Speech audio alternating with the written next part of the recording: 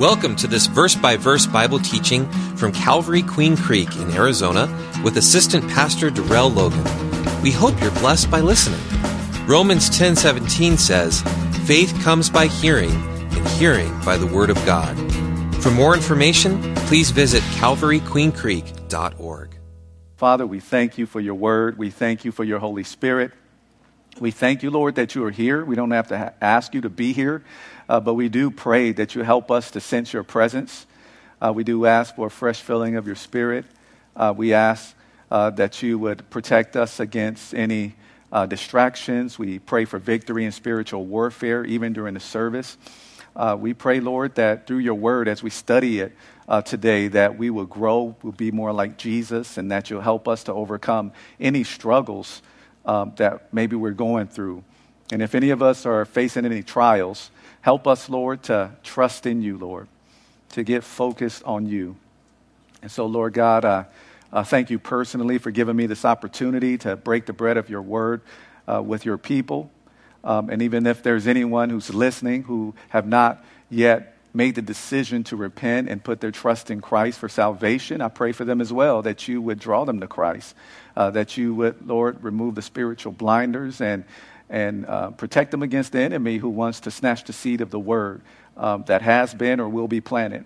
And so, Father, I personally pray for the gift of teaching, and I pray that you will be glorified as I decrease and you increase. In Jesus' precious name we pray. Amen. Amen. So we are in Genesis chapter 14 as we go through the book of Genesis on Wednesday nights. And on Sunday mornings, 9 a.m. and 11 a.m., Pastor Jim is going through the book of Revelation. And for those of you who may not be aware, we do have a Spanish ministry at 9 a.m. in the youth center on campus on Sundays. And so, once again, we're getting back to Genesis on Wednesday. So, Genesis 14, and the title of the study is King of Peace. King of Peace. Now, thus far in the book of Genesis, we've come across some interesting characters. And today will be no different.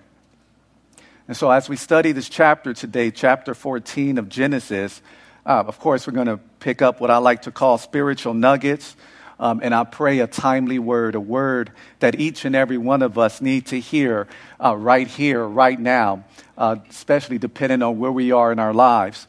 Because I'm sure that all of us may be facing some type of challenge in our lives, but just want to remind you that God is on the throne. And so as we go through the Word of God in Genesis 14, pray about a word that maybe the Lord has for you, and ask the Holy Spirit to help you to apply that word and to, of course, receive it by faith.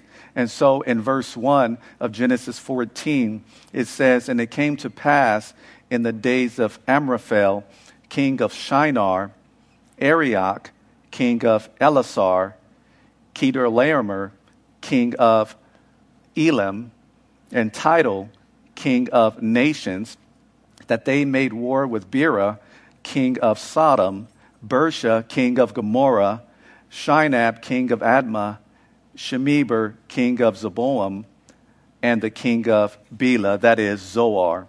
In verse 3, "All these joined together in the valley of Siddim," that is the Salt Sea, in other words, the Dead Sea. And so we see here in the first three verses of Genesis 14 some type of introduction of the war. And so it's an introduction of the war before more details about the war are shared with us. And so we're going to see how this war even came to be. And so first of all, we see just in the first three verses, verse 1 in particular, that there was a confederacy that existed or consisted of four eastern kings. So you had the king of Shinar, that is Babylon or Babylonia, then the king of Elasar, which Elasar could be the leading tribe in southern Babylon, and then the king of Elam, of course, which was the original kingdom of Persia, or at least a part of it, and where it says the king of nations, nations could also be translated as Goim. And so this is probably a tribe in northeast southeastern Babylonia at this time. So right now we have these 4 kings who are in this confederacy. And then in verse 2, you see that they're making war against these 5 kings. And so these are 5 city-states, in other words, in the plain of Jordan. Now, Sodom and Gomorrah were actually located near the Dead Sea. And I mentioned Sodom and Gomorrah because the kings of those cities were mentioned as a part of those 5 kings in verse 2. And so they were located near the Dead Sea. And so those other 3 cities besides Sodom and Gomorrah are also thought to have been nearby. And so we continue in verses 4 through 7. We're going to get more details about this war, about how it started, for example. And so in verse 4, Genesis 14, it says, 12 years they, that is, those 5 kings, they served Chedorlaomer, who was probably the most powerful king in that invading confederacy of 4 kings.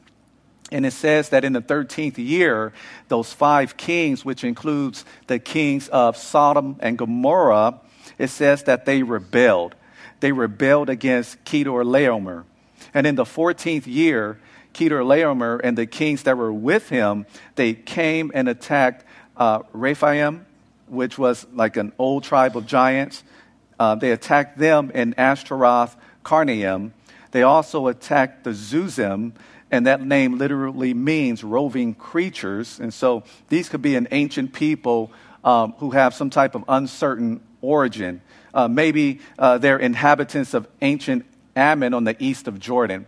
And so these 4 kings attacked them in Ham. They also attacked the Emim, which means terrors, in Sheva or Sheva, Kiriathaim. And they also attacked the Horites in the mountains of Seir. And so this was a region outside of Israel on the southeastern coast of the Dead Sea. And the Edomites, by the way, who would end up living in Seir, these are descendants of Esau. And Esau is the twin brother of Jacob. And if you remember the story, Jacob, his name was changed to Israel. And so the Horites dwelt in the place where the Edomites or the descendants of Esau will eventually live, in other words. And so they went, these 4 kings, they defeated them as far as El Paran, which is by the wilderness. And in verse 7, then they turned back, these 4 kings led by Chedorlaomer, they turned back and they came to En Mishpat, that is Kadesh, which is located in the southern part of Israel. And then they attacked all the country of the Amalekites and also the Amorites who dwelt in Hazazon Tamar. And so the Amalekites, by the way, are also descendants of Esau through his son Eliphaz. And of course, we haven't gotten to Esau and Jacob yet, so this is more of a heads up, and it's a factual type of thing if you want to do more studies on that. But these Amalekites, by the way, they will become the bitter enemies of Israel. The bitter enemies of Israel. And so these 4 kings defeated them as well. And also it says the Amorites who dwelt in Hazazon Tamar. And so these 5 kings, which includes the kings of Sodom, Gomorrah, Admah, Zeboam, and Bela, which is the same as Zoar, they served this king, just to remind you, for 12 years, but decided to rebel against him in year 13. Okay, so this is how it all starts. And so in year 14, you see that Chedorlaomer, the one they rebelled against, now you see him just unleashing his wrath along with the other 3 kings, the kings of Shinar, Elasar, and the king of Goam. He's just unleashing his wrath on all of these other smaller nations. And so after that, then they go to war against these 5 rebellious kings. And so in verses 8 through 12, Genesis 14, it says, and the king of Sodom, the king of Gomorrah, the king of Admah, the king of Zeboam, and the king of Bela, that is Zoar, went out, and they joined together in battle in the valley of Siddim. Again, that would be in the Dead Sea area, or the Dead Sea. And so they gathered together against, verse 9, Kedorlaomer, king of Elam, Tidal, king of nations, or Goyim, Amraphel, king of Shinar, and Arioch, king of Elasar. 4 kings against 5 were going to battle. And so you had the 5 rebellious kings going against 4. And so in verse 10, now the valley of Siddim was full of asphalt. Or in other words, they had this bitumen pits. And bitumen is black, highly sticky liquid, or semi-solid form of petroleum. So pretty much tar.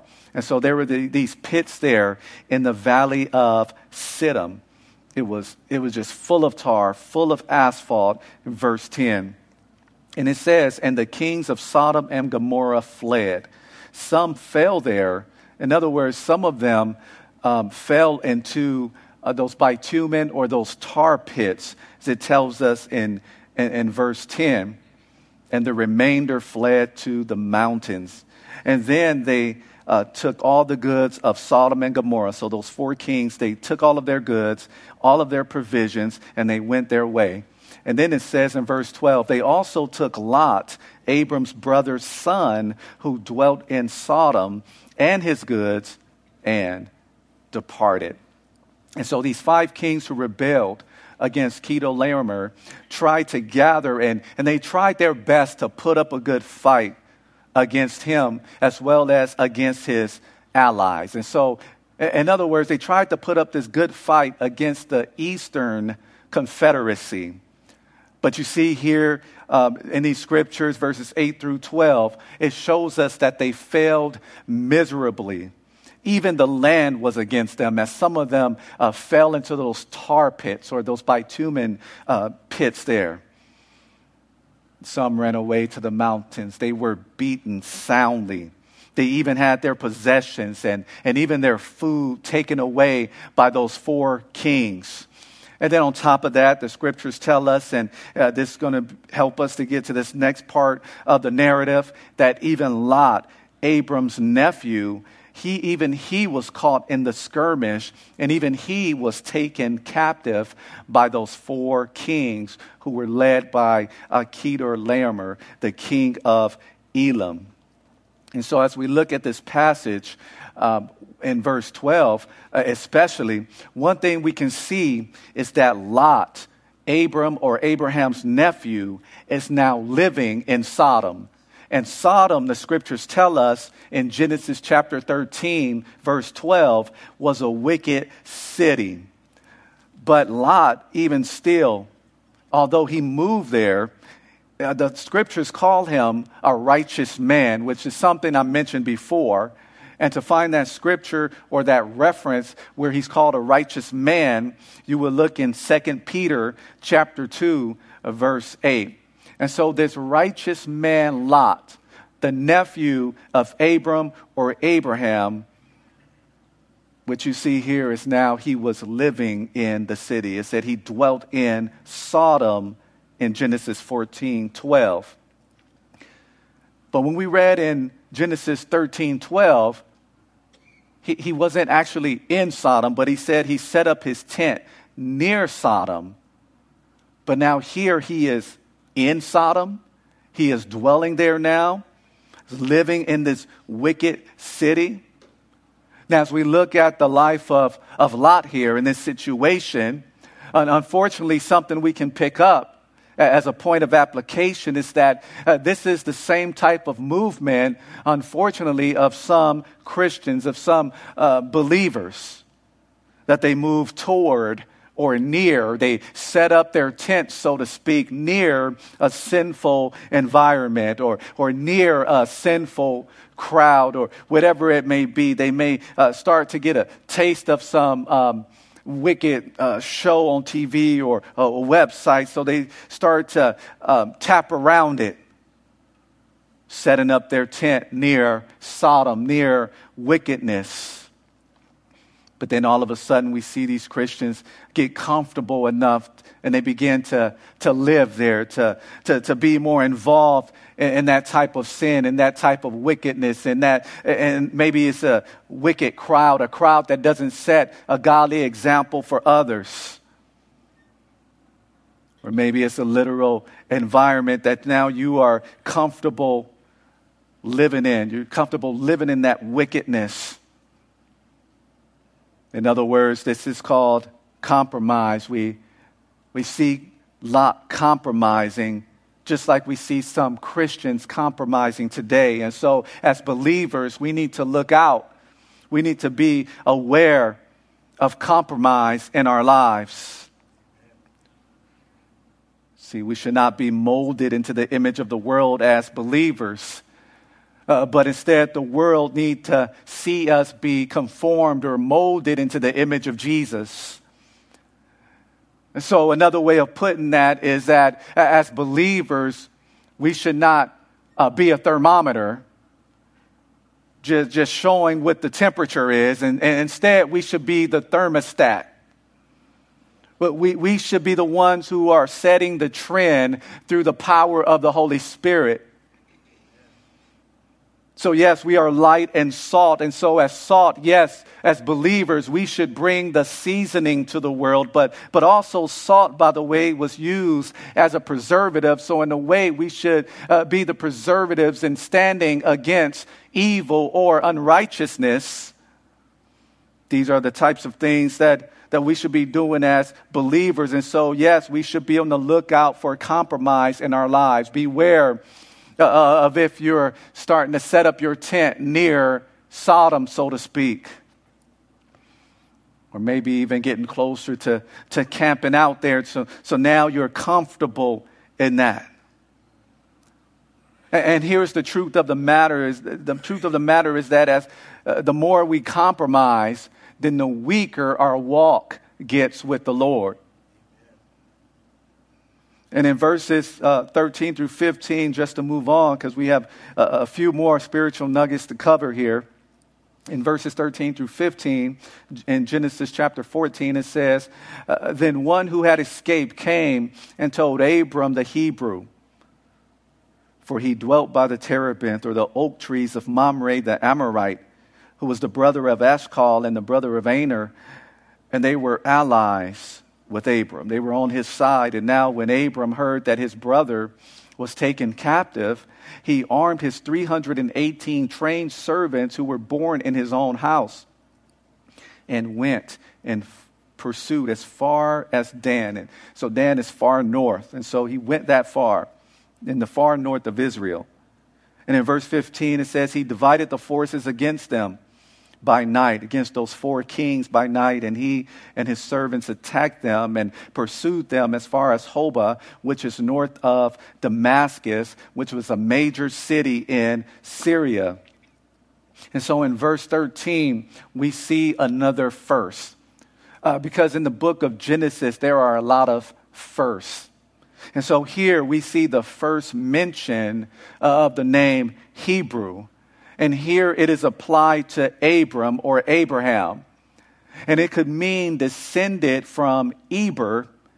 And Eber, by the way, is a person, a man who descended from Shem, who was one of the sons of Noah. And so Hebrew could mean descended from Eber. Descended from Eber. Or it could also mean one who crosses a border, or one from beyond. In other words, he was a Hebrew. He was one from beyond the river, beyond, to get specific, the Euphrates River. He had passed over. He's one from beyond and came and passed over the river to come to Canaan, the land that God had promised to him and his descendants, who will become the Israelites or Jews. And so this is the first time we see Hebrew.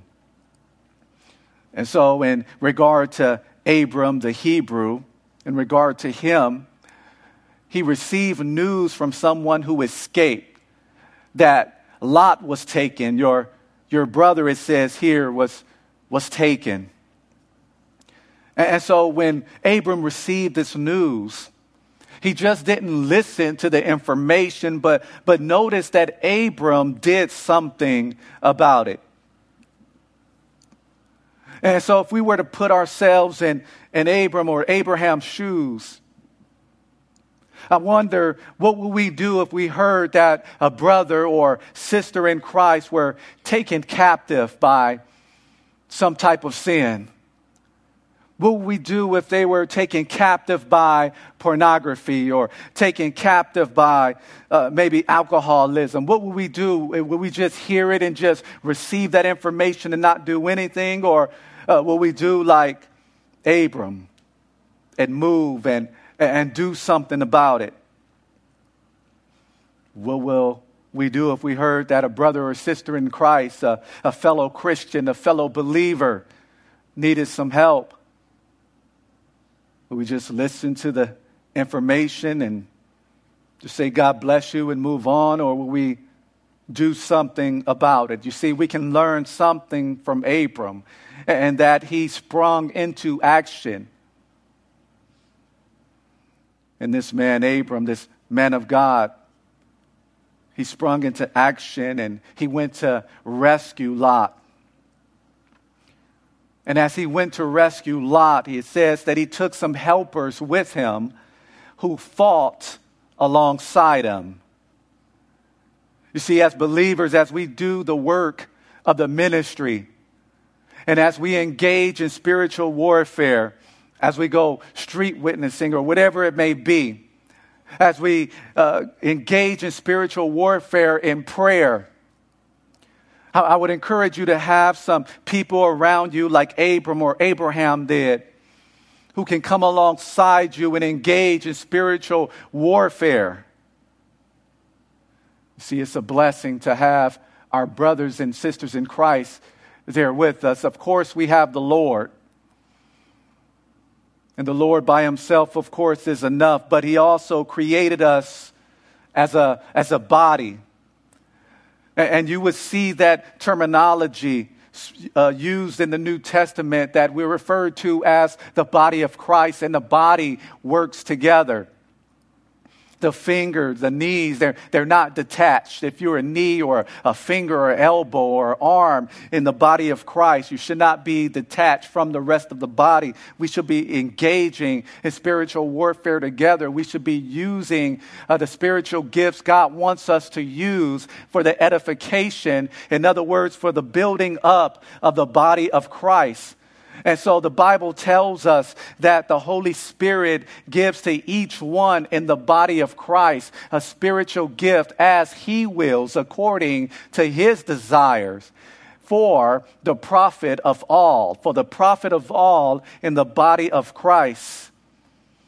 And so since that is true, and it is true that we're supposed to operate as a unit, may we engage in spiritual warfare together. May we come alongside one another and engage in spiritual warfare against spiritual enemy. And of course, we're not going to use carnal weapons. We're not going to use fleshly weapons, because our enemy is a spiritual enemy. And so that's why the Bible tells us that the weapons of our warfare, the weapons we use to go to war, they are not carnal, they are not fleshly, they are not man-made, they are not physical. They're not carnal, but they're mighty in God for the pulling down of strongholds. And with our strongholds are fortresses. And fortresses are used for the purpose of protecting. And so we're supposed to go to spiritual warfare and use the spiritual tools that God has given to us to tear down strongholds, to tear down these fortresses. And so what are these strongholds? What are these fortresses? These are arguments people use in order to support their non-biblical beliefs.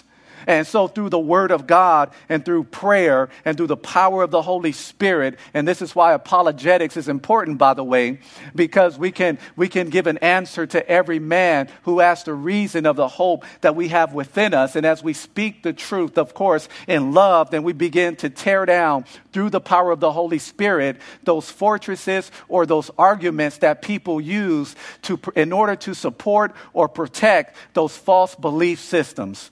And if those strongholds are pulled down, if those strongholds, those fortresses, those arguments that they use to support their false belief systems are pulled down, then their thoughts are able to be taken captive and be brought to the obedience of Christ. And so as believers, we are to engage in this type of spiritual warfare together, just like how Abram had his crew with him as he went out to battle against those 4 kings in order to rescue Lot. And so it's such a blessing that in this church, I know that there are prayer warriors. They're praying together for the same cause. What a blessing that is. And so if you just look around this room, of course, you can look to your left and to your right, and you can see all of these spiritual warriors who are in this building even right now. And so we continue in Genesis 14:16. It says, so he brought back all the goods and also brought back his brother Lot and his goods, as well as the women and the people. And so here we see that Abram brought back everything and everyone that was taken captive, including his, remember it said brother Lot. What is that about? I thought he was his nephew. Well, according to the new manners and customs of the Bible, it says that the use of the word brother to show various kinds of relationship is quite common in the Bible. So in essence, the term brother means, or could mean, a person who shares a common ancestry, allegiance, character, or purpose with another or others, especially a kinsman or a fellow man. So in other words, in this case, it's not contradicting. This is not contradicting the other scriptures that says that Lot is Abram's nephew. In other words, brother here in this context just means relative. So in verses 17 through 20, so we have to point out all these little details because you do have people who like to point out these quote-unquote inconsistencies in the scripture, which can be fixed with a little bit of studying and prayer and really reading the text carefully. But anyway, we pick up at verse 17, and it says, and the king of Sodom, he went out to meet him at the valley of Sheva, that is the king's valley, which was somewhere in the vicinity of Jerusalem. And so that's what happened after his return, after Abram's return from the defeat of Chedorlaomer and the kings who were with him. And then Melchizedek, king of Salem, he brought out bread and wine. He was the priest of God Most High. And he blessed him and said, blessed be Abram of God Most High, possessor or creator of heaven and earth. And blessed be God Most High, who has delivered your enemies into your hand. And he gave him a tithe of all. And so now we have this mysterious character. And I'll talk about him a little later in the study. But here you have this mysterious character. And he showed up here after Abram or Abraham was successful in rescuing Lot. And of course, this man's name is Melchizedek. He's the king of Salem, and he was the priest, it says here, of God Most High. And so here, notice that God is not referred to as just Elohim, which would be translated as God. It's not referred to as Yahweh Elohim, which would be Lord God. And so when you see Lord in all caps, behind that will be the tetragrammaton or the YHVH or YHWH. Some believe it's pronounced Yahweh. And so he's not calling them here Lord God or Yahweh Elohim or just Yahweh or Lord in all caps. It's not here calling them Adonai. But here, notice that he's a priest of El Elyon, And so this name is used here, by the way, speaking of first, because we've pointed out the first of a lot of things in Genesis. So here, for the first time, we see this name being used for God. El Elyon, the God Most High. But what that means is that he is the highest or supreme God. This Melchizedek is the priest of the highest or the supreme God. So in other words, there is none who is greater than the God of the Bible. And in fact, this is what it says in Isaiah 45, verse 5, just the first part of that. God says, I am the Lord, and there is no other. There is no God beside me. And so this, of course, does not leave room for any other God. Now, keep this in mind when you're tempted to put something or someone in God's place. That there is truly none other than the God of the Bible. He is El Elyon. He is God Most High. Keep that in mind when you talk to someone, have a conversation with one who worships another God or so-called God. Someone who's a part of another religion or a cult who even thinks that they can get to that part where they can even become a God. Keep this in mind that he is the Lord and there is no other. There is no other God besides him. And that's because he's the God Most High, the same God that Melchizedek was a priest of. In Romans 8:31, second part of that verse, the Bible says, if God is for us, who can be against us? So remember who the God of the Bible is, that he is God Most High. When we face different circumstances, and when the enemy comes against us, when people come against us, that we have El Elyon who is with us. So who could be against us? Yes, you're going to have people who want to fight against you or attack you. You're going to have the enemy wanting to attack you. But so yeah, technically they could be against you. But the meaning of this is that, are they going to be successful against us if God is for us? If God is Most High, if God Most High is for us, will they be successful against us? You see, some of us, we crumble when circumstances come into our lives that are not favorable. We crumble when people or the enemy attack us because we forget the God we are serving. We are serving God Most High. And if he's for us, once again, who can be against us? Who could be against us and be successful? But notice this in these scriptures here, that God is also referred to as possessor or creator of heaven and earth. And so after the Lord had been so good to Abram, giving him great success, and after being blessed by Melchizedek, the priest of God Most High, Abram voluntarily gave Melchizedek a tithe or a tenth of what he had. And so we're not going to get into any deep studies about the tithe. Pastor Jim already covered that. But in regard to the tithe, or even with offerings, this thing I'll leave you is that whatever we give to the Lord, that is between us and the Lord, first off. It's nobody's business. That's between you and the Lord. But there are some principles, of course, we can take from the scriptures, that our gifts should be sacrificial or cost us something, and they should also be given willingly and cheerfully. And keep this in mind, that whatever we give to the Lord, that he is the possessor or creator of heaven and earth. So whatever we give to him, it belongs to him. In verse 21, it says, now the king of Sodom said to Abram, give me the persons and take the goods for yourself. And so now you have this king of Sodom coming into the picture after Abram had this interaction with Melchizedek.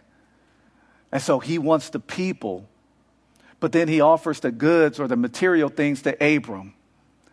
And one thing that's interesting is that the name of the king of Sodom is Bera. It means son of evil. And so he reminds me of what the devil would rather have. He would rather have people to rule over and people to oppress.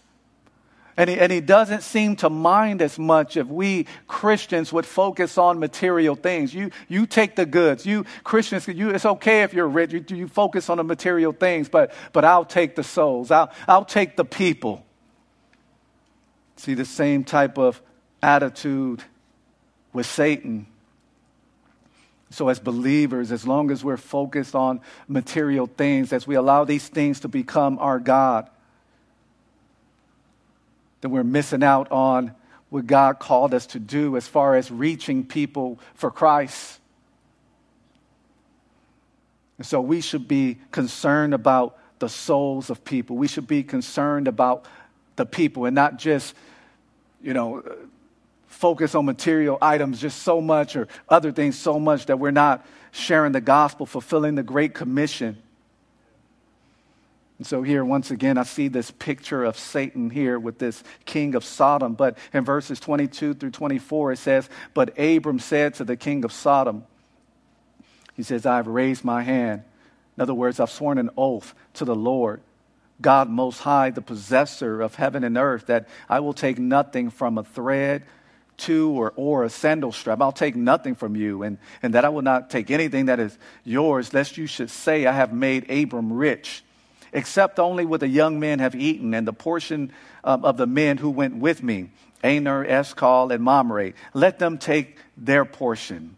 And so he didn't want this king to be in a position to take any credit away from the Lord when it came to him being rich. In fact, he had already made an oath to the Lord that he wasn't going to take anything from him. The only thing he allowed to be taken from this king was what was owed to the men who were with him, as far as food and things like that were concerned. And so there's some people we need to, of course, watch out for, because there's some people who would like to do things for you, but they don't have a pure motive. They want to do something good for you so that they would get the credit, and so that you would always feel indebted to them. So rely on the Lord and not people. But of course, can God use people? Absolutely. He uses people in the body of Christ all the time. But don't allow yourself to be in a position to where men, even yourself, will get the credit. And when I say men, I mean mankind, humans will get the credit. Like I said, including yourself instead of the Lord. But you see that the enemy, the spiritual enemy, the devil is this way as well. He wants the credit that belongs to the Lord. He wants the Lord's glory. So don't let anybody be in a position in your life to where they feel or think that they should get more credit than the Lord gets for your success or for your blessings. And there are some ways we can guard against that, against allowing anything else or anyone else to be in a position in our lives to where they would get the credit. How do we guard against that? Well, first of all, we don't rush into things. We don't rush into things. The second way we can guard ourselves against somebody being in a position in our lives to get the credit that belongs to the Lord is to not panic. But then number three, we don't put people where God should be in our lives. We stay loyal to Him. There was a brother in Christ, I remember, he had this saying, to be loyal to the royal, speaking of the Lord. And then, of course, to guard yourself against this, against allowing people to be in a position in your life where they feel they should get the credit for your success or blessings, is to pray for guidance and to also pray for wisdom. And wisdom, by the way, is more than knowledge. It's more than the accumulation of information. Wisdom is taking what you know and putting it into practice. It is a skill in living, in other words. So pray for guidance and wisdom. And so with that being said, we want to go back to this mysterious character. We want to go back to Melchizedek, who first shows up in the Bible in Genesis 14, verses 18 through 20. And so who is this mysterious character? Who is this Melchizedek? You see, first of all, the name Melchizedek means king of righteousness. King of righteousness. And the scriptures also tell us that he was the king of Salem.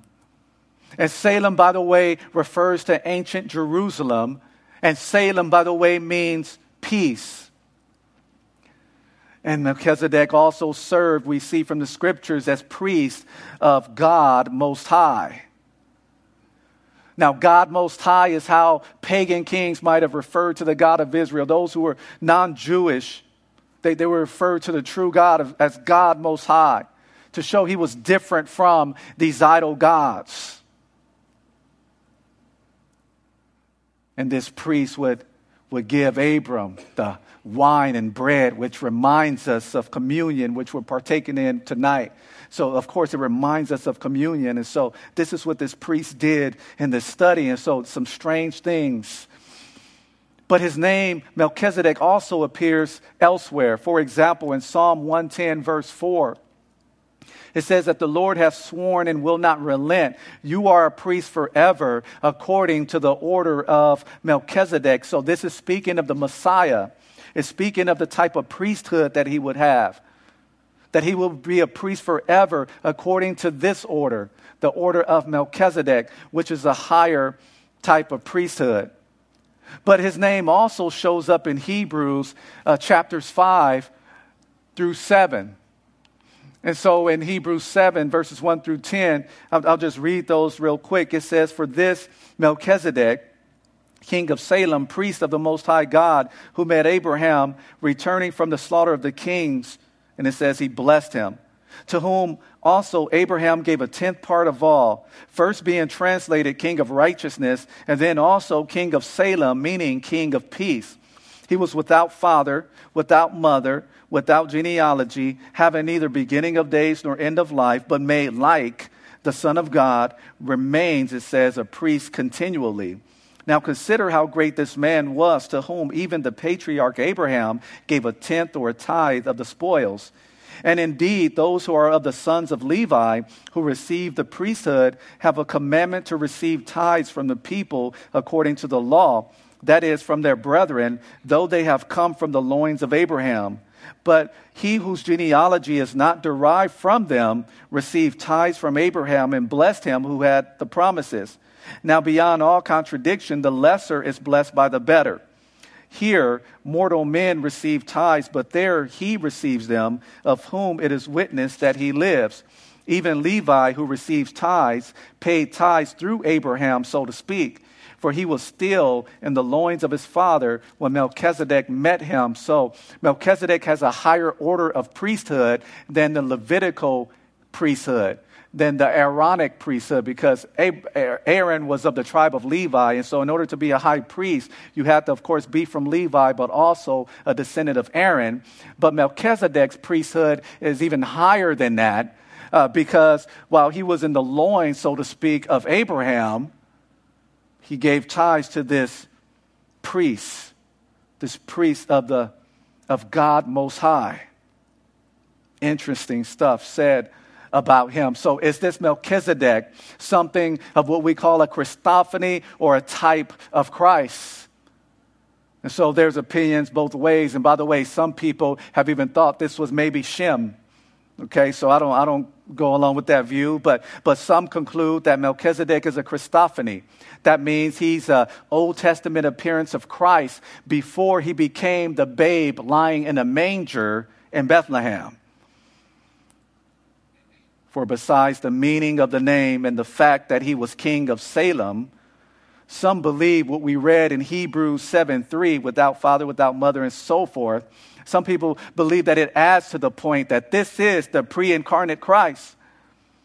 For those who hold this view, they believe that this verse is saying that Melchizedek literally did not have parents or a genealogy, or wasn't born or died, nor did he die.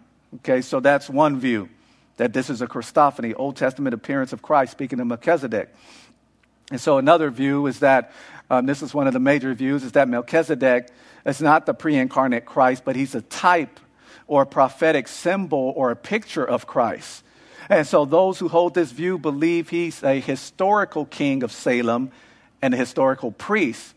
For example, which goes along with this view, there is mention of another king in Jerusalem whose name was Adonai-Zedek. So the same type of suffix there, Zedek, and his name meant my Lord is righteous. So that was another king of Jerusalem. And so king of righteousness, by the way, and king of peace, for those who hold this view that this is a type of Christ, that he is a type of Christ, just believe that he describes who Jesus is, that this name, these titles describe who Jesus is. And so according to this view, it's just saying that, Hebrews 7:3, when it says there's no genealogy, so forth, that it's not mentioned in Scripture. So it doesn't mean he doesn't have family or a genealogy, just that he's not mentioned in Scripture. God left it out on purpose. And so they would say that the lack of details about his life, it helped to draw a parallel between Jesus and this character Melchizedek. And so to support this view, you have the words like and likeness in this chapter. And so when you use the words like or as in figurative language, of course, that will be a simile. And so personally, I do lean this way, that Melchizedek is more of a type of Christ, because I believe that the details God included and left out on purpose in Genesis 14, I believe God allowed that to appear in the text the way it did in order to paint a better picture of Christ, that he will be a king of righteousness, that he will be a king of peace. And then another thing is that in Christophanies, when he appeared as Christophanies, he would appear and disappear. But this king, Melchizedek, it seems that he actually lived his whole life as king there. Not his whole life, but it seemed like more of a long-term situation, whereas a Christophany, he comes and goes. And not only that, but in Hebrews chapter 7, verse 15, this is what it says, speaking of Melchizedek as a type. It says, and it is yet far more evident if in the likeness of Melchizedek there arises another priest. So the word another seems to indicate these are two separate people, but God allowed some details to be included and some left out in order to show the similarities between the two. And so he is after the order of Melchizedek, but despite which view you hold, the point of Hebrews 7 is to paint a picture of the superiority of Christ, that he has this priesthood that is like no other, that is even over the Levitical priesthood. So whether you see Melchizedek as a Christophany or a type of Christ, what we want to do is use the information we know about him, and we want to look at some truths about Jesus as high priest. You see, as high priest, Jesus represents, like Melchizedek, he represents us to God, and he represents God to mankind. But also as high priest, like Melchizedek, and Melchizedek doesn't say he shed his own blood, but as high priest, Jesus, he did make a sacrifice, but he didn't sacrifice animals. It says that he shed his own blood. And so his blood is effective for all eternity. And so this Jesus, after the order of Melchizedek, has this higher priesthood than Aaron, than the Aaronic priesthood. But then from these facts about Melchizedek, one thing we can learn about Jesus is that, yes, he is a king of righteousness. You see, he is a righteous judge. He always does what's right. He always judges properly. But he's also the king of peace. You see, Psalm 85:10 says, mercy and truth have met together. Righteousness and peace have kissed. You see, on the cross and in the person of Jesus, you will see that mercy and truth, they have joined together. and also on the cross and in the person of Jesus, being the King of righteousness and being the King of Salem, or the King of peace. We see that in Christ, that righteousness and peace indeed do touch and they kiss each other. He is the King of righteousness. But he's also, of course, and I emphasize this, and this is the title of the study, he's the King of peace. As the worship team takes the stage, you see, first of all, as the King of peace, he offers peace between mankind and God, because it is our sin that separates us from God. And so he offers this peace between humans and the Lord. And also as the King of peace, as the King of Salem, as you will, he broke down, it says, the wall between the Gentiles and the Jews. So now believing Jews and believing Gentiles, the non-Jews, they could be made both one. They could be a part of one church now if they both, Jews and Gentile, repent and put their trust in Jesus. And so he broke down that wall, so there's peace now between many believing Jews and believing Gentiles. But also as the King of peace, the scriptures tell us that when he comes back and reigns on this earth, there's going to be worldwide peace on this earth. Even animals that normally would go against each other, they're going to be at peace with each other. There's not going to be any weapons during the millennial reign of Christ, because there's going to be worldwide peace, because the King of peace is going to be ruling from Jerusalem, his headquarters, during that literal 1,000 reign of Christ. But then get this about the King of peace, is that he gives us personal peace. And is there anybody today who needs some personal peace in your lives? Maybe there's some financial situations in your life that are awry. Maybe there's some family situations. Maybe you have some adult children and they're going astray and you've been praying for them for years and you need a little peace in your life. Maybe there's some craziness going on at the job or in your community. You can look around the world. You can look in your city, your state, in this country. You can see the craziness that's going on. And I bet you need a little peace in your life. In other words, you need to be free from worry. You need your soul to be free from agitation. We need the King of peace in our lives. And so I'd encourage you to allow the peace, the God of peace, the King of peace, to step into your situation and give you that peace that only he can give. But get this, we can only have this peace if first we have peace with God. You see, if we have peace with God, then we're open to receiving the peace of God. Amen? And so at this time, we're going to have communion. We're going to go a little over. Sorry about that. But we have the elements here at the front and in the back. The bread, of course, represents the bread represents the body of Christ. The juice represents his blood. And so as we partake, evaluate whether or not you live an unworthy lifestyle. Pray about it. Ask the Lord to forgive you if that's the case. But also let it be a time of gratitude. Let it be a time of reverence. Let it be a time, of course, it's the main thing, to remember him, to remember his sacrifice. Oh, Father God, we thank you for the body and blood of Jesus. And we pray over these elements that you'll bless them. We pray that you'll be glorified in this time. And Lord, as we leave this place, but not your presence, may you bless and keep each and every person who's here tonight. In Jesus' mighty name, amen. Amen. Let's, you can go ahead as you feel moved and grab the elements, take them to your seat and partake. Amen. God bless you. May God keep you. And we love you. Thank you for listening to this teaching from God's Word. If you have any questions, would like to request prayer, or want more information about our church and how you can experience the love and hope of Jesus Christ in your life, please visit calvaryqueencreek.org.